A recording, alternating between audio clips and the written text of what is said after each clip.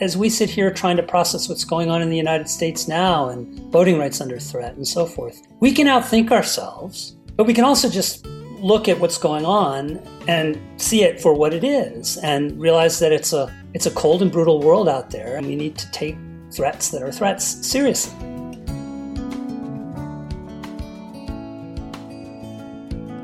Welcome to the Vermont Conversation. I'm David Goodman. What would you do if you knew that your father fought for the Nazis? For years, Alexander Wolf harbored this dark family secret. Wolf, a staff writer for Sports Illustrated for 36 years who lives in Cornwall, Vermont, longed to know more about his family's role in Nazi Germany. Was his father involved in the worst Nazi crimes, including the extermination of Jews? And how did he hide the fact that he was part Jewish himself? How else was his family involved in the war? In 2017, Wolf left Sports Illustrated and moved with his family to Germany to explore these questions and probe his family's secrets.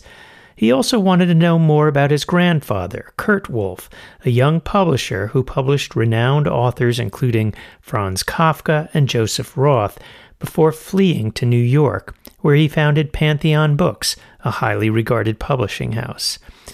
Alex Wolf's tumultuous family story is the subject of his new book, End Papers, a family story of books, war, escape, and home. Wolf is also the author of The Audacity of Hoop, Basketball and the Age of Obama, as well as a number of other books, and he's the former owner of the semi-pro Vermont basketball team, the Frost Heaves. Alexander Wolf, welcome to the Vermont Conversation. Thank you, David. Why did you take early retirement from your job at Sports Illustrated, where many of us have read you with great pleasure for years, and moved to Germany to write a book in 2017? Well, the taking early retirement, to be brutally honest, wasn't entirely my call. I mean, I looked around at colleagues at SI. I'd been there 36 years, others in the print business, and I could see that it was being laid waste to. The whole landscape that I'd grown up in, the ability to do long stories that take a lot of time and resources was starting to disappear. And it seemed like the right thing to do, to step away. And the idea of going to Germany and writing a book like the one I wrote had been in the back of my mind for a while. And my wife and I looked at our two kids who were just entering high school, and it just seemed like the stars were aligning. I didn't honestly know the material that I'd have at my disposal to play with if I tackled the book project. But very quickly after we got over there and I started to sift through some of the letters and diaries and so forth, it became clear that being sent to Ann Arbor to cover a Big Ten basketball game in the middle of February wasn't really going to compare to what I was about to embark on. So let's jump to the central question of the book, and I guess that motivated your journey. And that is, I mean, there are many questions, but a big one is the role that your father played during the Nazi years in Germany. Why did this matter to you in this moment, in the 2000s?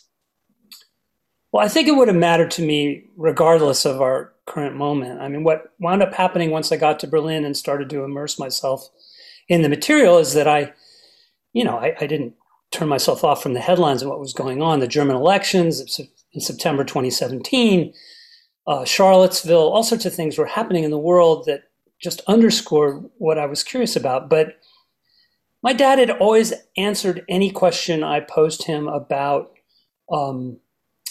what it was like to grow up in Germany during the 20s and 30s and his time in the war. I just didn't ask that many questions.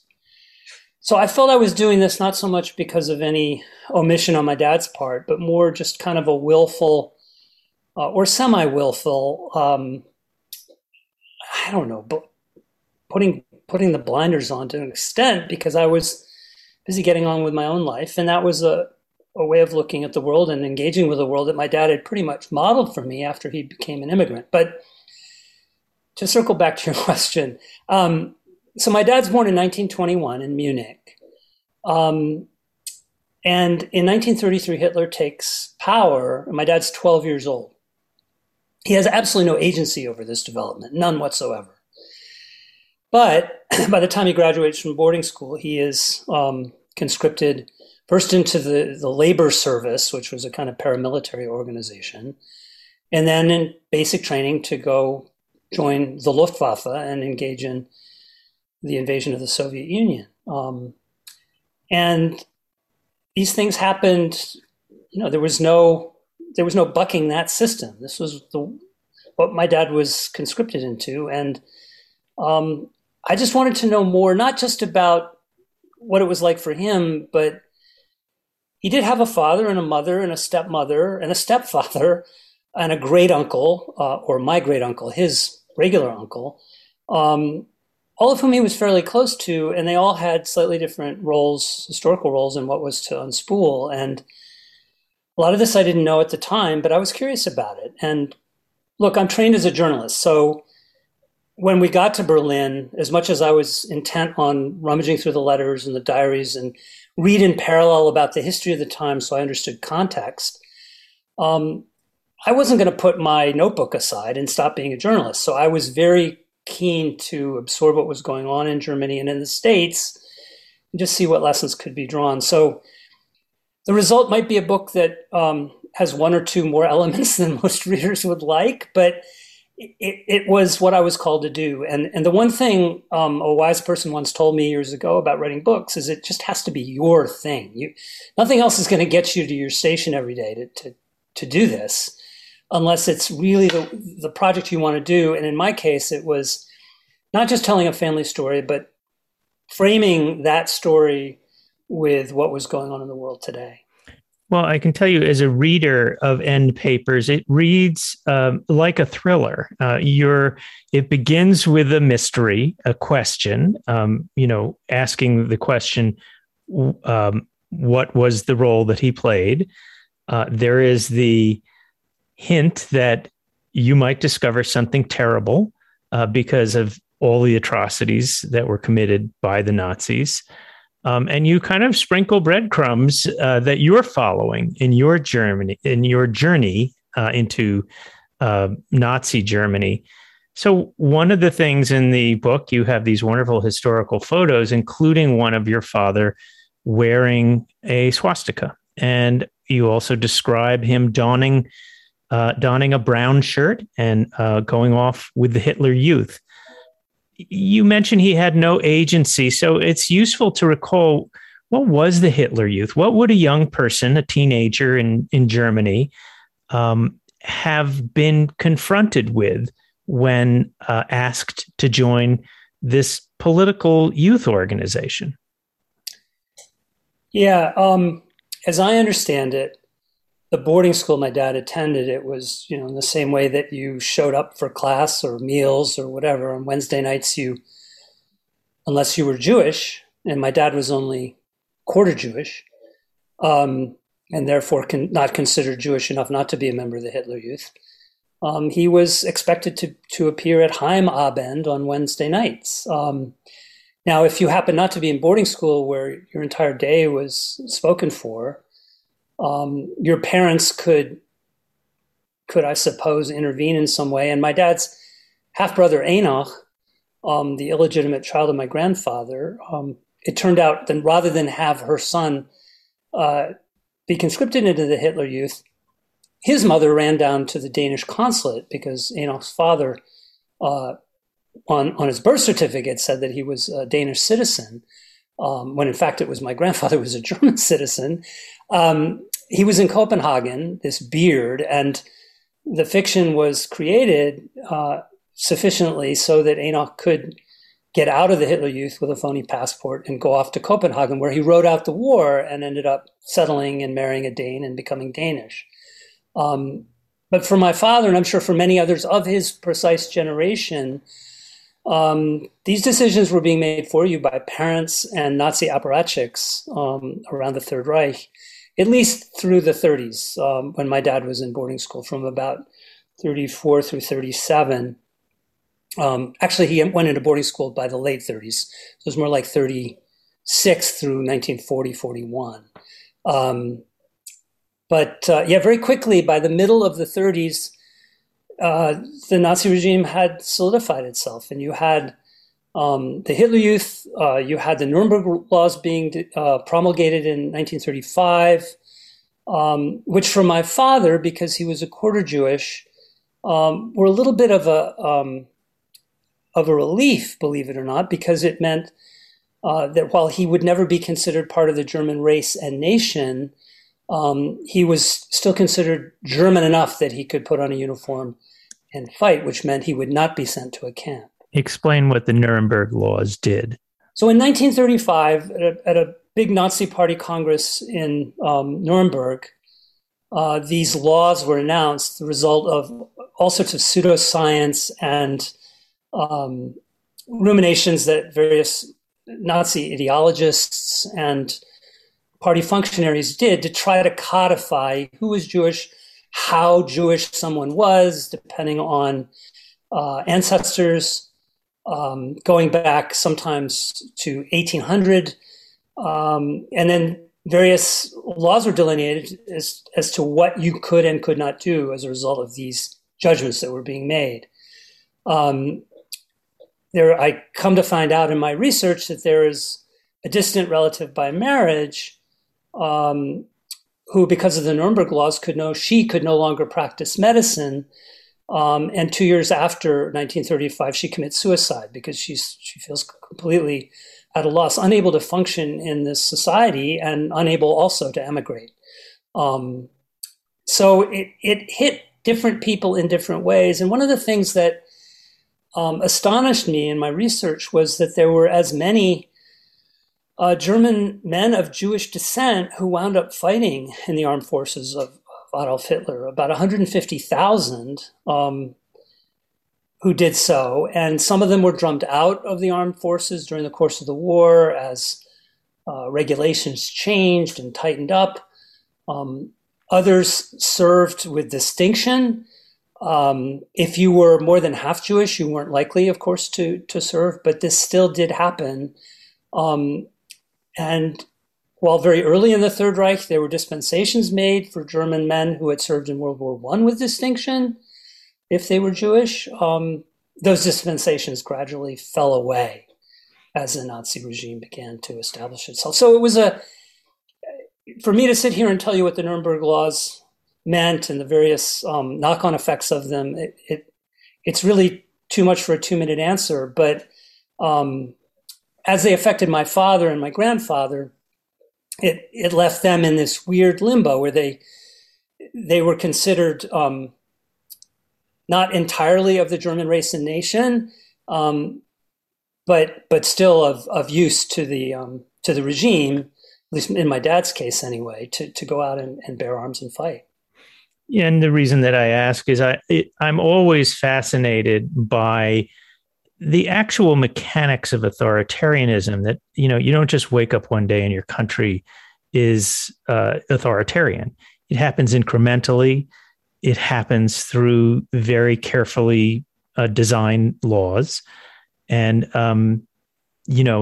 then you wake up some years into this and find that the web cast by these various incremental laws, like the Nuremberg laws, suddenly have ensnared you in authoritarian regime. So, it's old history, but it's new history. And that's one of the things, sort of a backstory to your book is you're in Germany in 2017 researching this.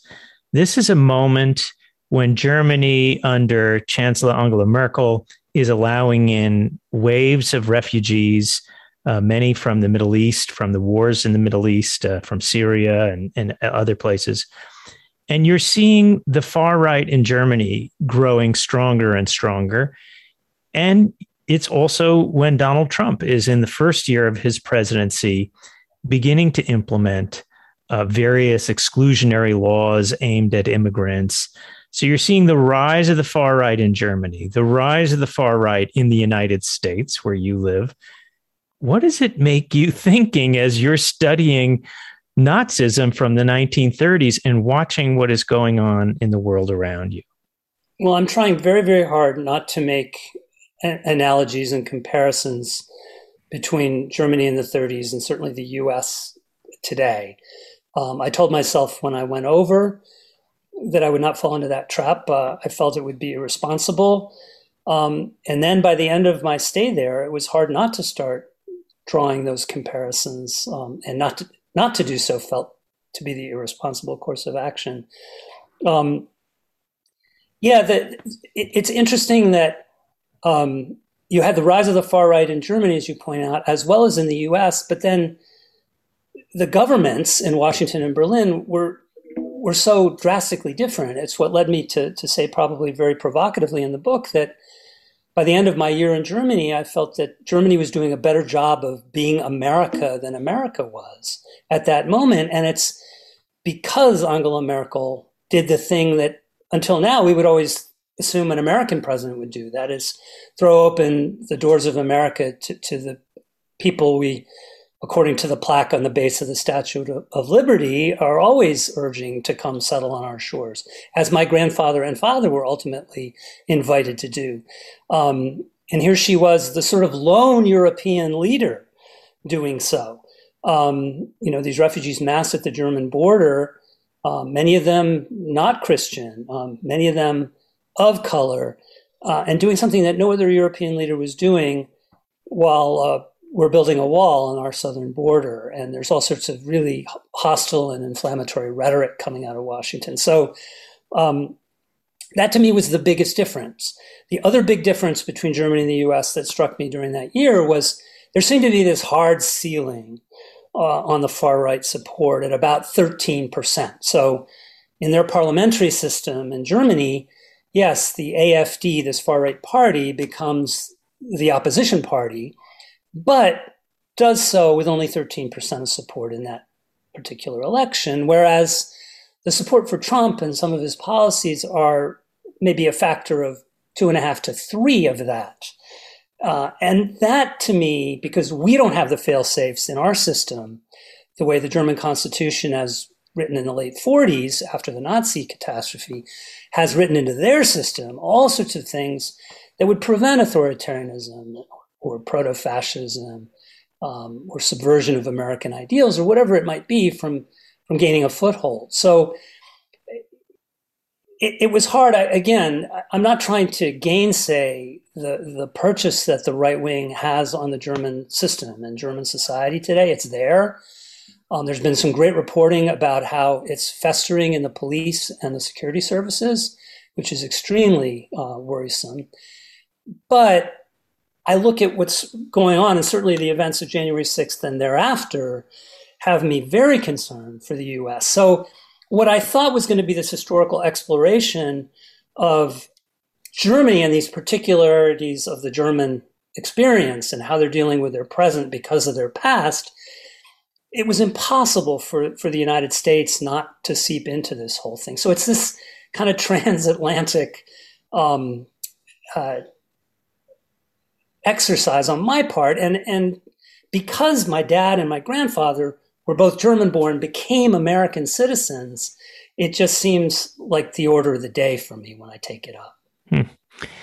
I want to go back into the story of your family in End Papers. And there is a moment when your grandfather, Kurt, who is a successful book publisher in Germany and goes on in the United States to become the founder of a well-known imprint, Pantheon Books. Kurt sees two seminal events that are burned into history. One is the Reichstag fire. That's the burning of the Parliament building that has not been conclusively attributed to Hitler, but many people assume it was the Nazis who did that to provoke a crisis.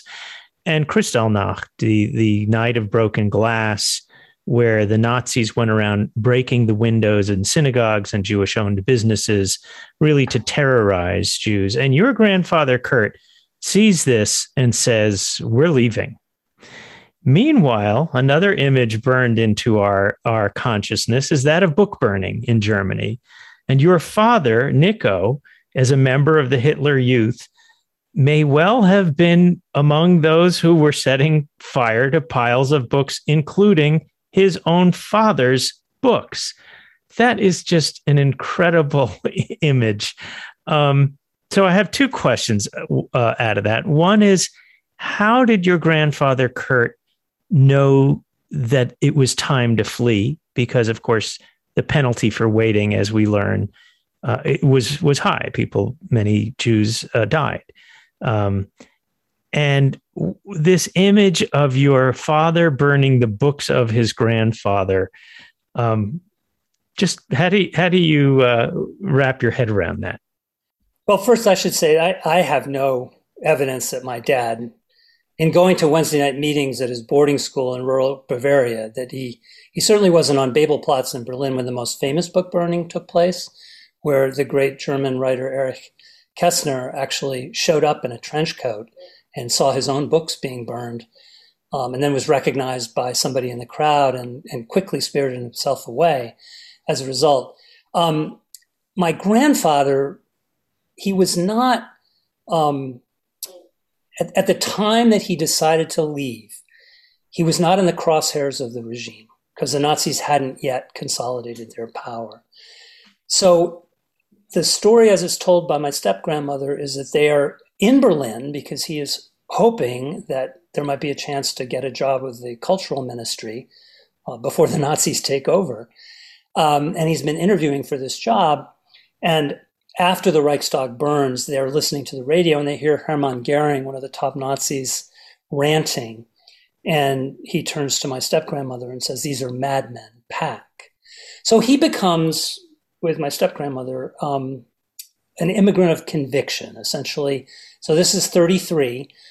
They leave first for London, where they get married.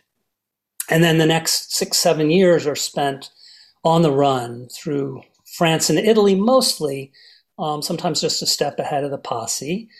And he ultimately does get in the crosshairs of the regime. He can't get his passport renewed because he is a Kulturbolshevik, basically somebody who is publishing exactly these authors whose books are being burned.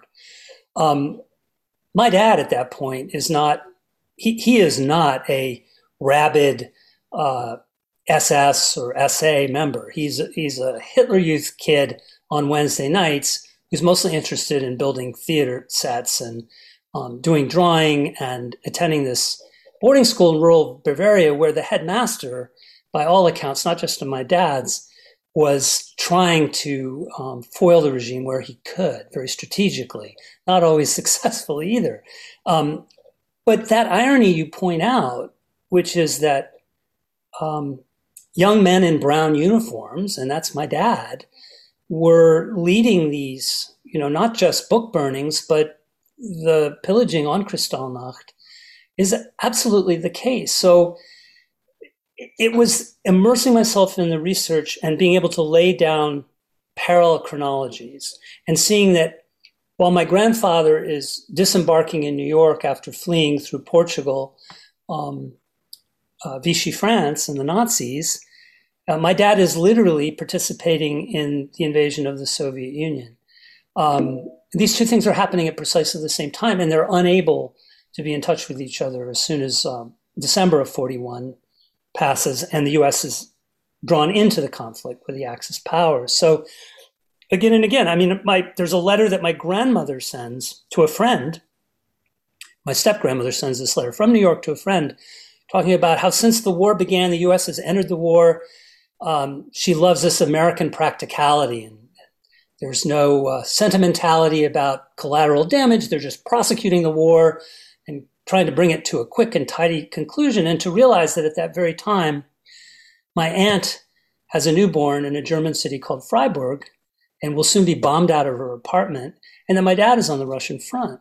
So it was in reading that letter and putting it alongside the historical context that I first had really driven home to me how my family was ripped apart, how these historical forces took my grandfather in this one place to find safety and dragooned my dad east and into, he was very lucky that at the time he was in the east, the Nazis were on the front foot, but that he would very much be in harm's way for the balance of the war.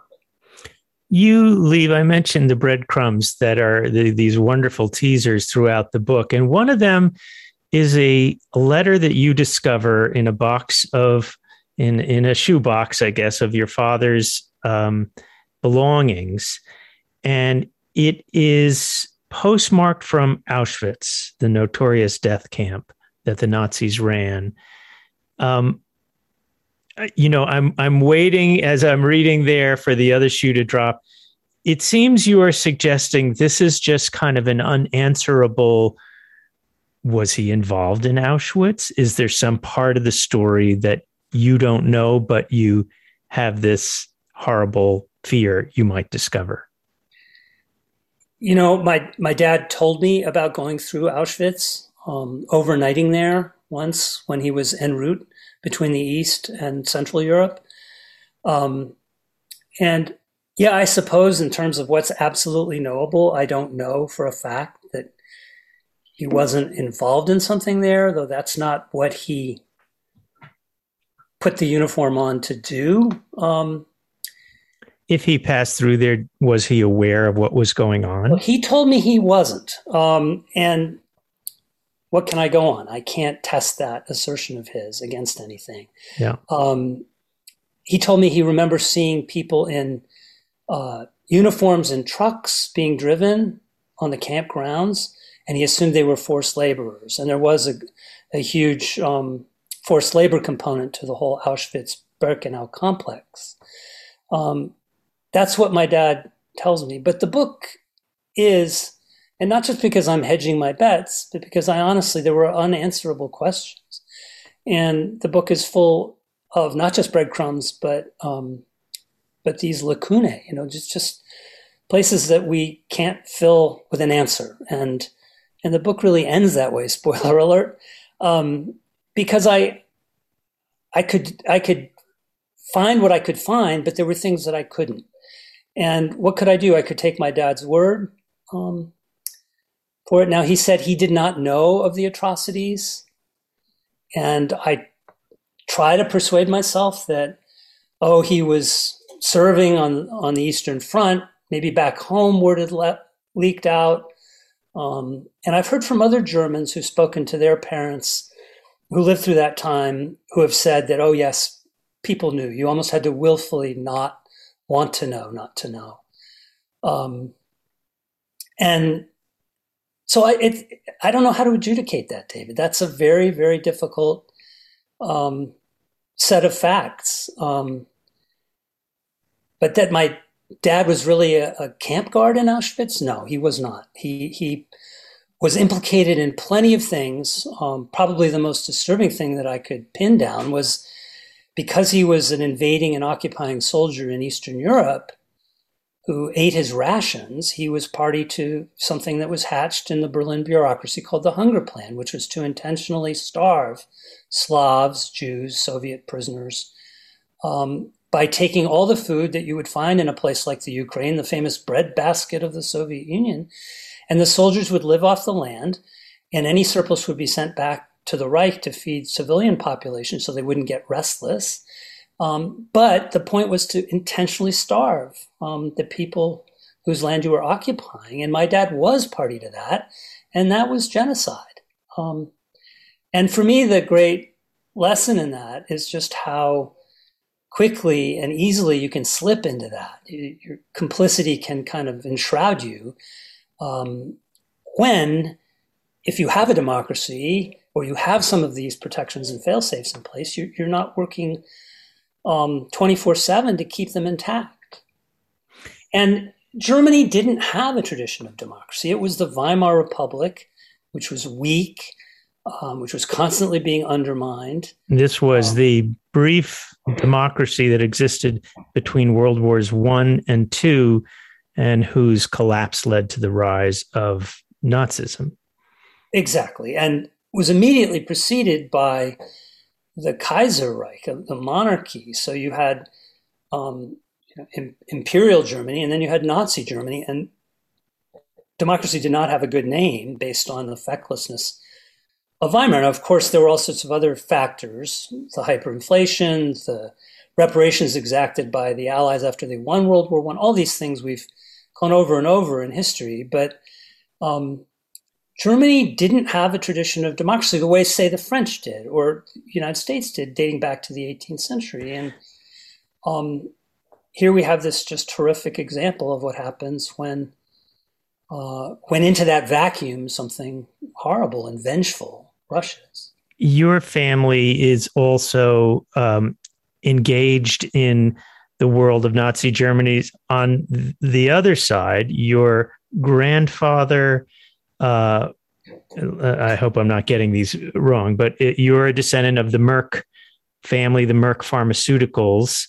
Your grandfather was George Merck. Do I have that right?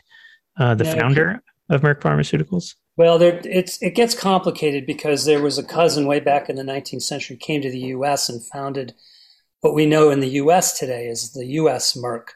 It's the German Mercks that I'm most directly descended from, and it was my grandmother who was a Merck. Okay, and what do we know? What did you learn about the role of Merck in the Nazi regime? So I did not know this when I went over, and I only really learned much of it because modern day Merck, kind of much like modern day Germany, ordered up a full accounting as part of its 350th anniversary of the company's role in the Third Reich. And it's much more extensive in its collaboration with the Nazi regime than it ever let on. Not just pharmaceuticals, but also chemicals. So on the pharmaceutical side, there was cocaine, there was an opioid called Eukodal, both of which made their way into the bloodstream of Adolf Hitler. And I try to figure out whether these stimulants and drugs somehow prolonged his life or addled him in some way that made him even more frightening than he was, and can't really conclusively come up with anything there except that there was this role on the pharmaceutical side. On the chemical side, it turns out, there was much more of a supply of rocket fuel, for instance, to armaments factories than had previously been known. Indeed, in the same way that some big German industrial companies were broken up by the Allies after the war because of their collaboration with the regime, the feeling in this company history is that if the extent of Merck Chemicals' involvement in the Nazi war effort had been known at the time of the reckoning right after the war, that this company probably would have been divested from the family, and some of my dad's wealth that I've inherited would not have made it to him in those subsequent decades after World War II. So very, very sobering stuff. And so you have coming down on that Merck side, this intimacy with the regime, even as coming down on my dad's father's side, this kind of cultural defiance of the regime. So a family that was very much pulled in two different directions. These worlds kind of come crashing together in your life when you're assigned by Sports Illustrated to preview the 2004 Olympic Games. You were assigned to report on the now infamous 1972 Munich Games, which of course are remembered for the massacre by the Black September terrorist groups of the Israeli Olympic athletes. So you go back to Germany in the early 2000s there to kind of dig up this history. What emotions did that elicit for you going back to Germany? And what's the connection between that and you writing this book, End Papers? There's so much to talk about in that question, and thanks for posing it. I think most immediately when I got that assignment, and again, the idea was, okay, the Athens Olympics are going to be the first Olympics after 9/11. So there was great curiosity. What have we learned about keeping the game safe? with 72 in Munich being the classic example of games that were not safe. And Athens was the 2004 Olympics that you're previewing. Correct. And that was the news peg too. So the piece ran in 2002. So it's the 30-year round number anniversary of the Munich Games.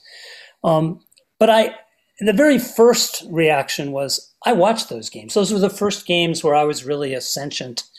I guess I was 15 years old, and I watched them as an American kid in a basement of a house in New Jersey,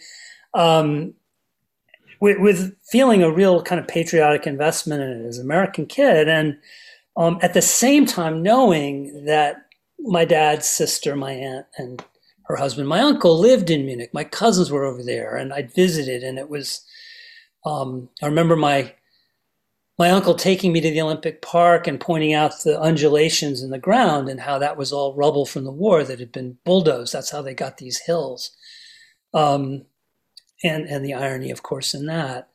But I think with the passage of time and recreating everything that happened during those horrible days when Black Septembrists invaded the village and took the hostages and killed a few at the outset, and then there was this horrible shootout at the airport. And then to discover a police psychologist that had been retained by the organizing committee to help with security, to try to get in the heads of terrorists. Oh, if they wanted to attack the games, what might they do? And how he had actually envisioned this very scenario. He came up with 30-some scenarios, and this was one of them.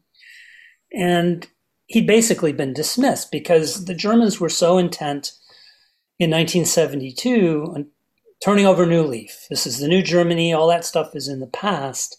And then for this to happen, not just to happen, but to happen to the Israeli delegation, to me, there were lessons for history and how we process history, just sitting there in plain sight in the story. And I didn't really have license in the piece I did for the magazine back in 2002 to get into this. But for the purposes of end papers, I do reflect in the book about sometimes you can learn the lessons of history too well.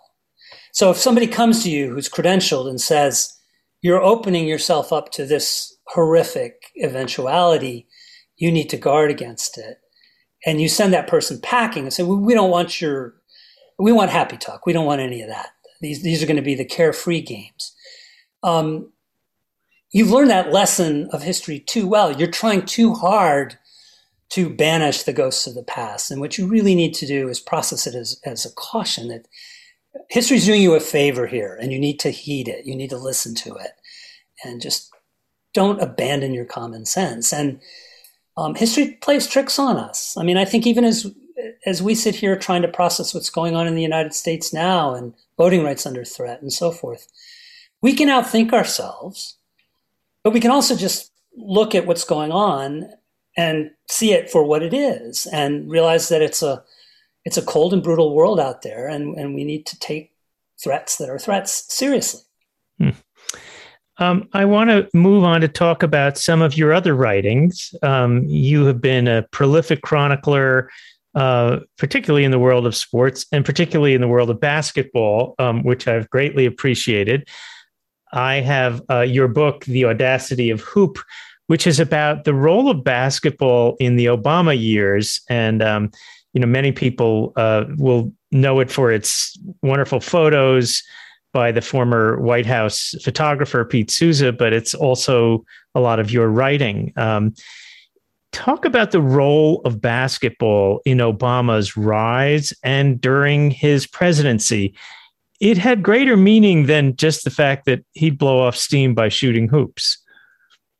I think it did. I mean, certainly his childhood, and he speaks openly about this, growing up in Hawaii, where there's plenty of ethnic diversity, just not many African Americans. He's being raised for the most part by grandparents, a white couple from Kansas originally. And basketball gave him an entree into African American culture. And he's talked very frankly about it. His dad, who had such a light footprint in his life, actually gave him a basketball as a Christmas gift. And the symbolism of that, I think he's taken with him into adulthood. And then when he moves to, he goes off to law school. He moves to Chicago to start his career as an organizer there. Basketball and pickup basketball is the way he makes friends. And even in the case of Arne Duncan, this future Secretary of Education, somebody who would be a partner of his in governing. And then in the White House, interestingly, he figured out ways to use basketball as this kind of lever, and certainly in statecraft, projecting American soft power overseas. He was very adept at that. But also things like, mobilizing support and getting people to sign up for the Affordable Care Act. It was pretty much under the radar, but the very populations that the White House was so intent on signing up, young, minorities, probably without coverage to begin with, tend to follow the NBA. So when you have a Kobe Bryant or a LeBron James tweeting out, the smart move is to go get coverage. Go to the exchanges. You can buy your coverage and get subsidies if you can't afford it. That made a huge difference in hitting some of their targets when the fate of the law was kind of hanging in the balance. So when I started working on that book, I didn't know the extent to which basketball had played this kind of behind-the-scenes role in actual governance. And yes, he would run off with his Secret Service detail and some friends and blow off steam, as you say, and they converted the White House tennis court to a basketball court. And in the early days of that first term, he would invite Congress people of both parties over, and they would play mixed teams. It seems like a halcyon days gone by, doesn't it? But yeah, it was really striking to me just how that thread of the game ran unbroken through his life. And I think it's going to become only more striking as we look back on him and his story and his time in office. How the game, we had golf with Eisenhower, and Gerald Ford had played football at Michigan and so forth. But I don't know that there's ever been a case of a president in a sport where the two have been quite so commingled. Did you spend any time with Obama in working on this book? I didn't. I put the request in. He's a busy man. But I did get wonderful cooperation from Pete Souza, who dug out a handful of photos that hadn't been put on the Flickr feed from the White House, including one. It's my favorite photo in the book. He's dribbling a basketball with his two daughters up a floor, and one on each side. And I couldn't help but notice that his daughters are both dribbling with their left hand. And one of the things Obama had said over the years was he never became a better player because he was all left-handed. He's a natural left-hander. And he's mused that perhaps if his father had been around and taken him out into the driveway or the park, he would have taught him that you need to develop your offhand. It's the kind of thing that fathers work with their sons on. And here was this thing that Obama seemed to be doing with his daughters, working on their offhand. And it just it took his own past and spun it fast forward here to the future of his two girls. And I'm very grateful to Pete Souza because the White House had a strict rule about not wanting photos of the girls appearing in public places. And I think Pete went to Michelle Obama. I'm sure she would be the one who would make the call on this, and got permission to be able to use those images in the book. And I just felt that it was such a human part of the story and very subtle, but I was very, very grateful. So even though I didn't get that interview, the Great White Whale interview, I did feel that there was enough wind in my sails from the White House that I could tell the story properly. What was Obama's influence on the NBA? And that has particular meaning now because, during the Trump years, as sports teams would get invited to go to the White House, the championship teams from, hockey, baseball, football, basketball, this became a moment of reckoning. Which players would go? Would the teams accept? And the NBA really got out in front as being, the most progressive and the most active in its confrontation with Trump. Do you see Obama's influence there? Well, I think Obama definitely catalyzed the engagement of that generation of NBA players with public issues and public life. There are certainly other factors. I mean, social media turned every NBA player into their became a publisher essentially. They had this huge soapbox, but the Obama campaign. I mean, I remember Baron Davis did fundraisers for Obama. There was huge excitement in the league, and the league office wasn't stupid. They realized that this guy's young. He loves the game. He's known around the world. There were all these touch points that they were going to engage with. And I think what happened after Obama left office is you simply had this complete transformation that had already occurred as a result of that Obama era, where NBA players and WNBA players, to a greater extent even, they were not going to suddenly, crawl under a rock again. They had been given the tools. They could see that there was an impact that they were having. I'm sure that Kobe Bryant and LeBron James realized that, yeah, we actually helped make the Affordable Care Act a success, and it wasn't going to just disappear. And there was a paradigm in the '90s with Jordan and the late '80s. The Jerry Maguire was a hit movie, and just show me the money, and Republicans buy sneakers too, as we heard in The Last Dance. Horace Grant heard it said on the bus. But you mentioned Michael Jordan. He famously shied away from politics. Well, precisely, and that paradigm, the Jordan paradigm, it just got overtaken. And whether it was primarily Obama or was Obama interacting with a handful of players, I think Kobe Bryant certainly won, but LeBron James maybe even more so, particularly the way he was outspoken in the aftermath of Trayvon Martin's death, and the entire Miami Heat team posing for photos, all wearing hoodies.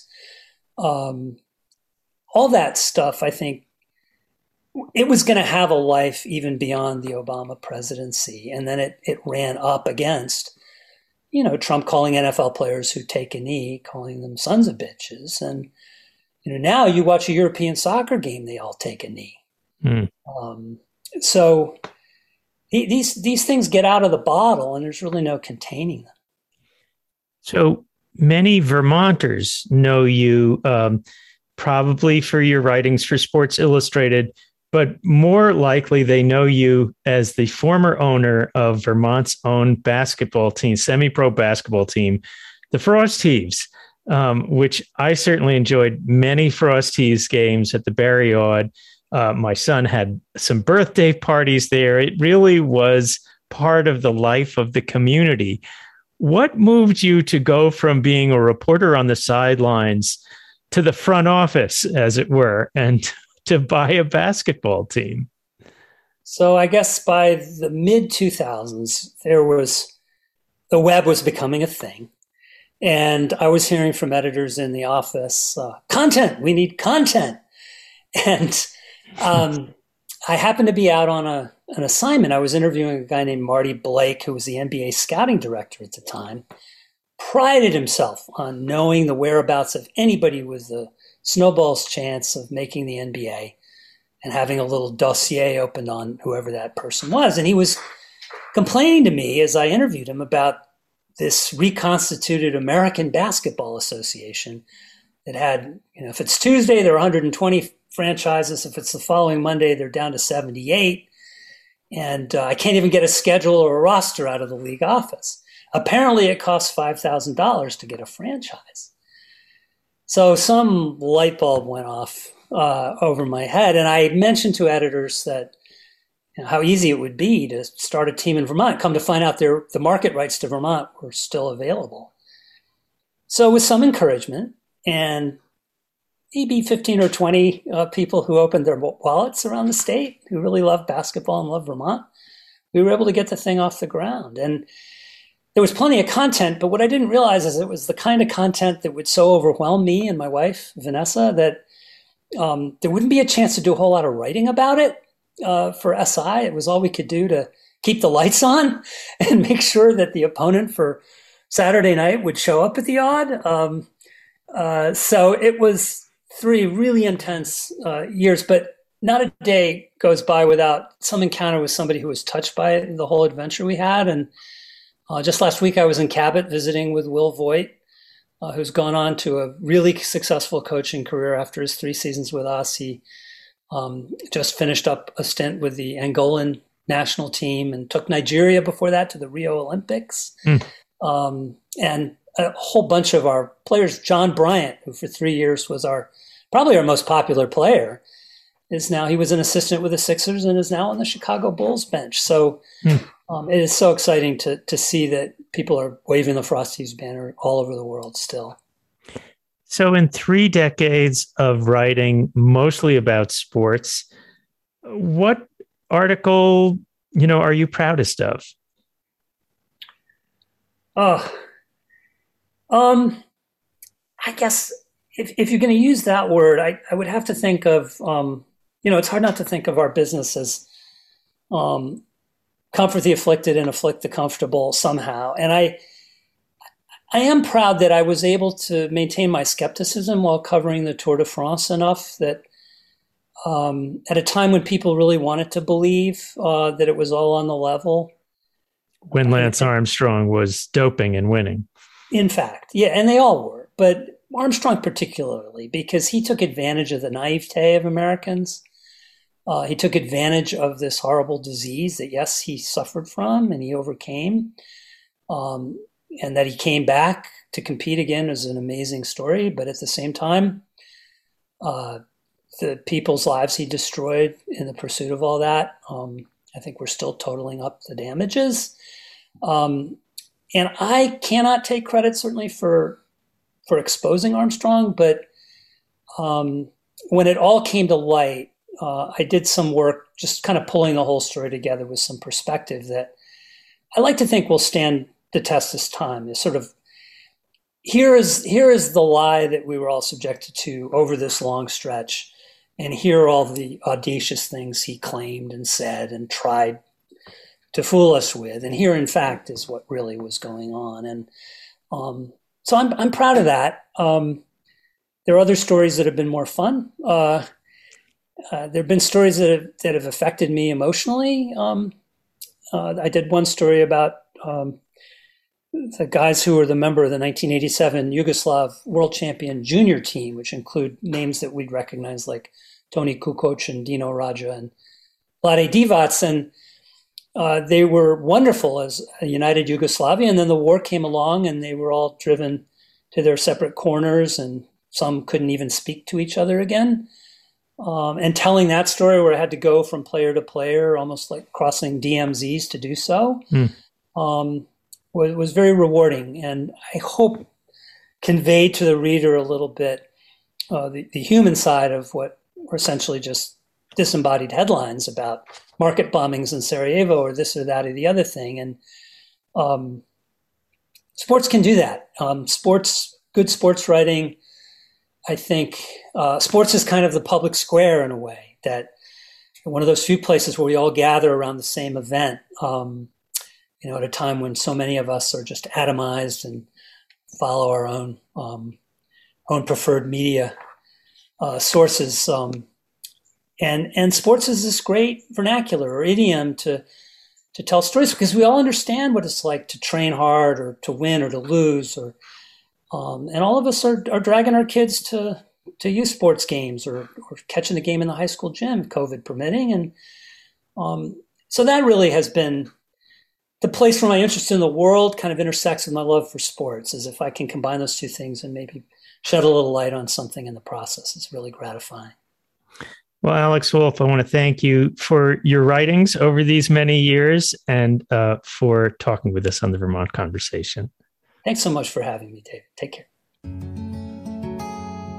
Alexander Wolff is a former staff writer for Sports Illustrated magazine and the author of End Papers, a family story of books, war, escape, and home. That does it for this week's Vermont Conversation. You can hear this and all programs at vtdigger.org/Vermont Conversation. I'm David Goodman. Thanks so much for listening.